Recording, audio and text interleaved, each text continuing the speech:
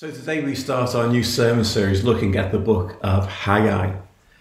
And in many ways, this sermon series, only short, about 3 sermons, is picking up on a sermon series we looked at in the summer of last year, when we looked at Nehemiah, and we called that sermon series Rebuild. And then we were all hopeful, weren't we, that we'd kind of got over the pandemic and it was all going to get better, not knowing that probably even worse times were yet to come. And in lots of ways, we were kind of naive at that point, weren't we?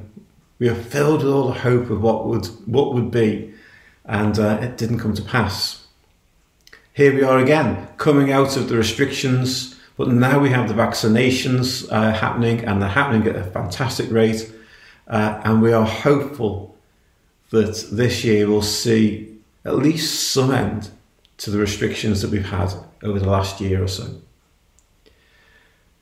And so it's important to kind of just pick up on some of those themes that we looked at in Rebuild. And in lots of ways, Haggai does the same kind of thing about rebuilding as Nehemiah does. Because Haggai, he prophesies in that time before Nehemiah, when the people of Israel had just come back to Jerusalem and they're starting to rebuild their lives. And so before the walls are getting completed, one of the tasks that the people of Israel chose to put their time and effort into was the rebuilding of the temple. And the rebuilding of the temple was an important thing for them, because the temple wasn't just the center of their faith. It was the center of their community. It was the center of their commerce. It played a pivotal role in the life of Israel. And so it's hugely important that this place of worship and community and connection is rebuilt. Only it's not being rebuilt. The people were, when they come back, there's probably about 50,000 of them, and Jerusalem is in ruins. And we heard that when we looked at Nehemiah. And they'd started the work on the temple with a big fanfare. They laid the foundations, they had a big celebration, and now this is 2 years later and hardly anything has happened. You see, the people of Israel had been through a traumatic time. They'd been captured, exiled, lived in slavery, and now being set free. And they set out with all sorts of hope, maybe a bit like us last year, only to find that the work was hard. The rebuilding of the city of Jerusalem was going to take years and years and years, never mind just the rebuilding of the temple. And so they're deflated, they're lacking motivation, they're struggling just to try and make the most of what's around them. And we've kind of been thinking about some of those things, haven't we, about the disappointment of going into lockdown again last year and coming through it now. And we're looking to the future with hope. And, well, how much hope can we have? Because we're not too sure. There's still people saying, well, there might be another lockdown later this year. Who knows? Even with the vaccinations, we just don't know. And we've got huge questions about, well, what does our future look like? What will church look like post June, whatever it is that we've had all the restrictions lifted? We don't know. We've joked, haven't we, about people getting used to lying in bed and watching the services on Sunday. How many people want to continue that? And if people do, that's fine. But we don't know who will come on a Sunday morning to worship. We don't know who will stay with us online to be part of our community. We don't know just how much we're able to do come the summer.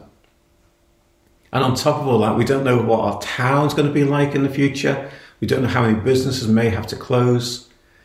We don't know what the nation's going to be like. There are so many questions, so many doubts. And a bit like the people of Israel here, they're trying to just work it all out as they go along.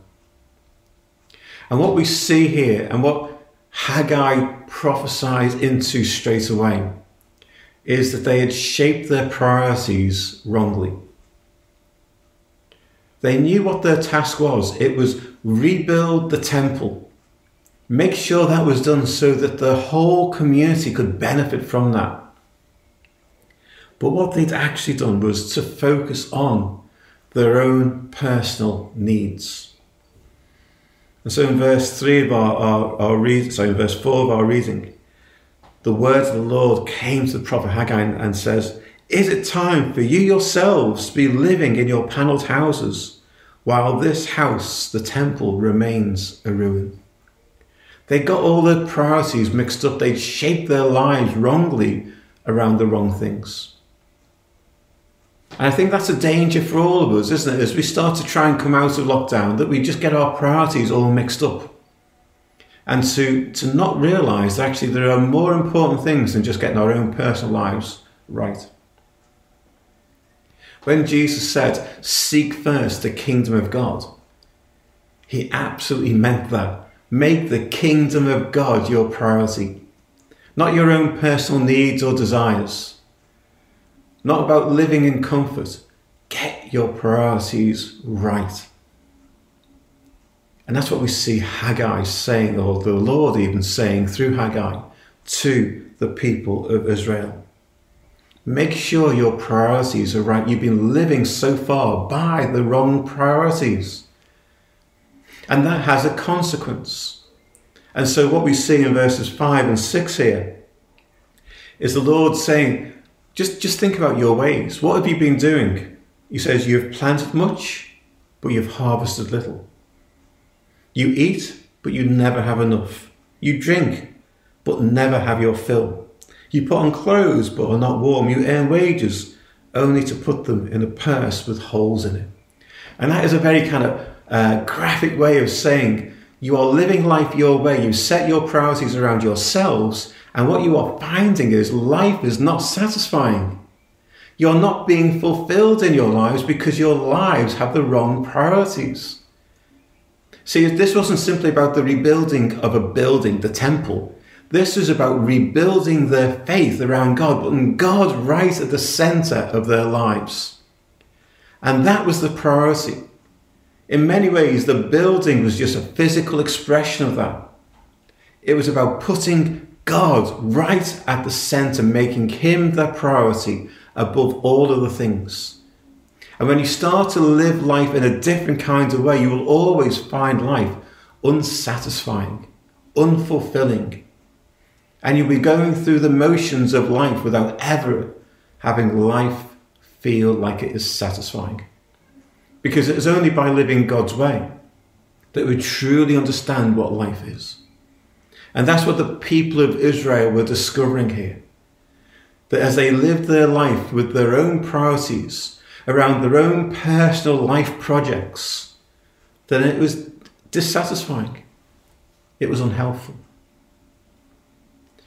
I was reading a story just this week about an Iranian family who'd become Christians in Iran and to escape persecution managed to flee Iran and get to America. And they went thinking that America, this great Christian country, would be a place where they could thrive in their faith. And after some months, the wife said to her husband, she said, "We need to go back to Iran." And he said, "Why? What is it?" And she said, "Here, there is a satanic lullaby sending Christians to sleep. And I don't want to be sent to sleep. I want to go back to Iran." That's a hugely challenging statement about how someone who's had to put their life in second place compared to the priority of having God in their life. How they've come into a Christian country and discovered that all the Christians are actually just living according to their own comfort and their own desires and not living God's way.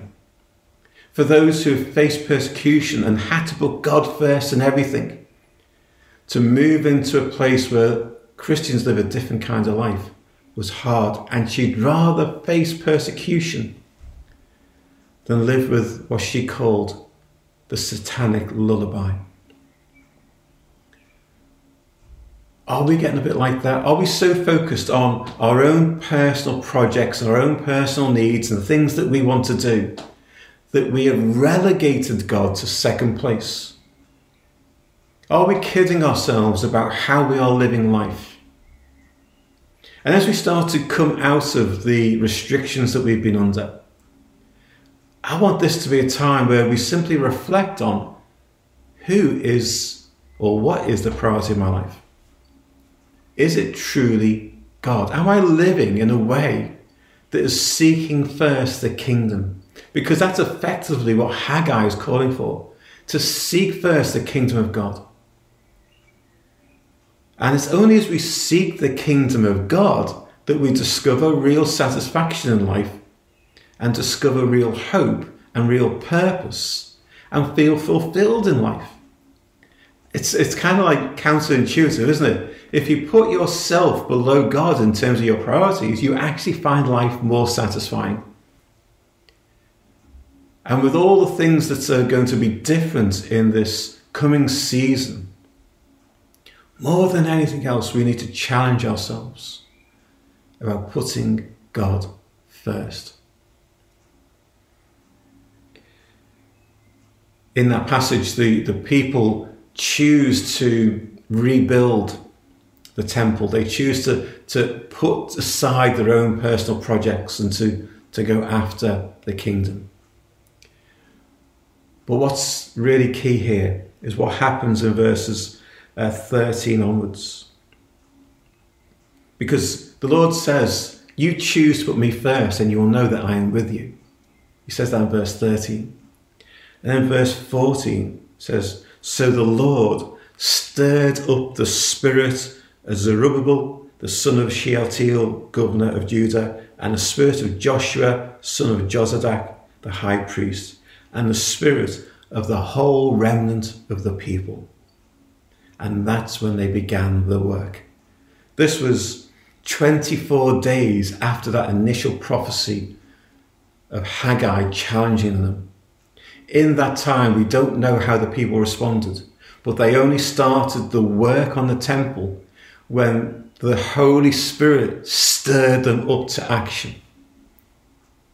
And here I see more than anything else that if we are to move into this new season with a real sense of purpose and putting God as our priority, then we need to also make sure that we are asking God to stir up again within us our first love for Jesus, to stir up the power of the Holy Spirit within us, to stir up a hope and a faith for the future that is not about our personal projects, our personal needs, our personal ambitions, but simply about seeking first the kingdom of God more than anything else. Because we step out of these restrictions, we're going to find a different kind of landscape in Southport. We're going to find different kinds of needs. Perhaps we'll find a greater openness to the gospel. Maybe we won't. We don't know yet. But we have to step into the future with God as our priority, seeking first his kingdom. And I want to call you guys to do this with us, to step into the future saying, I'm going to seek first the kingdom above all else. My own personal ambitions, my career, my family, my desires, my needs and my wants are all second place to the priority of God in my life. See, when we make him Lord, he is truly Lord of all. And we all call him Lord. But how many of us just simply want him as a friend and not as a Lord? If he is Lord, he truly is the one who is the priority of our lives. Seek first the kingdom of God. Let me pray for you. I just want you to stop for a moment and to just open up your heart to what God might be saying to you.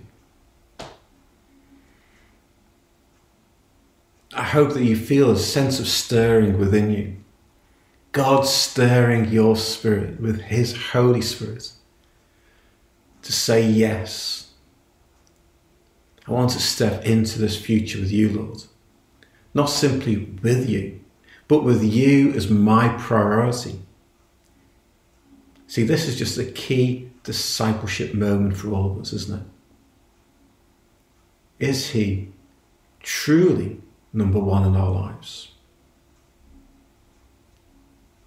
Can you say that with all honesty and integrity? Just take a moment to be real with yourself. Christians are very good at pretending most of the time. Christians are good at saying the right words. But actually, it's by our actions that people will know us. Do people see in you that you're putting God first in your life?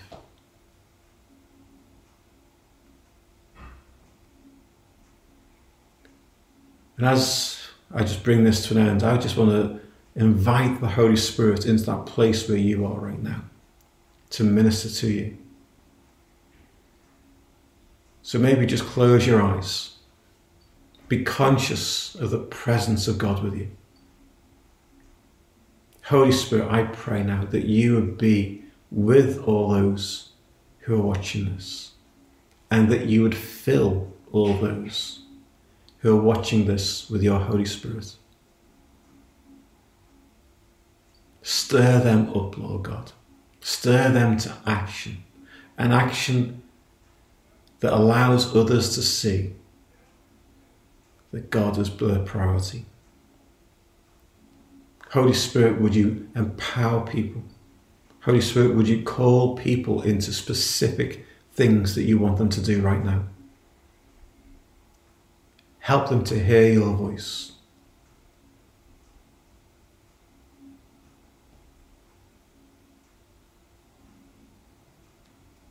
And Lord, as we move into this new season, we do so with hope and with faith, but with so much uncertainty. Lord, I pray that you would forgive us when we focused on our own needs, on our own projects, and neglected the pursuit of your kingdom. So help us to step into this new future with you.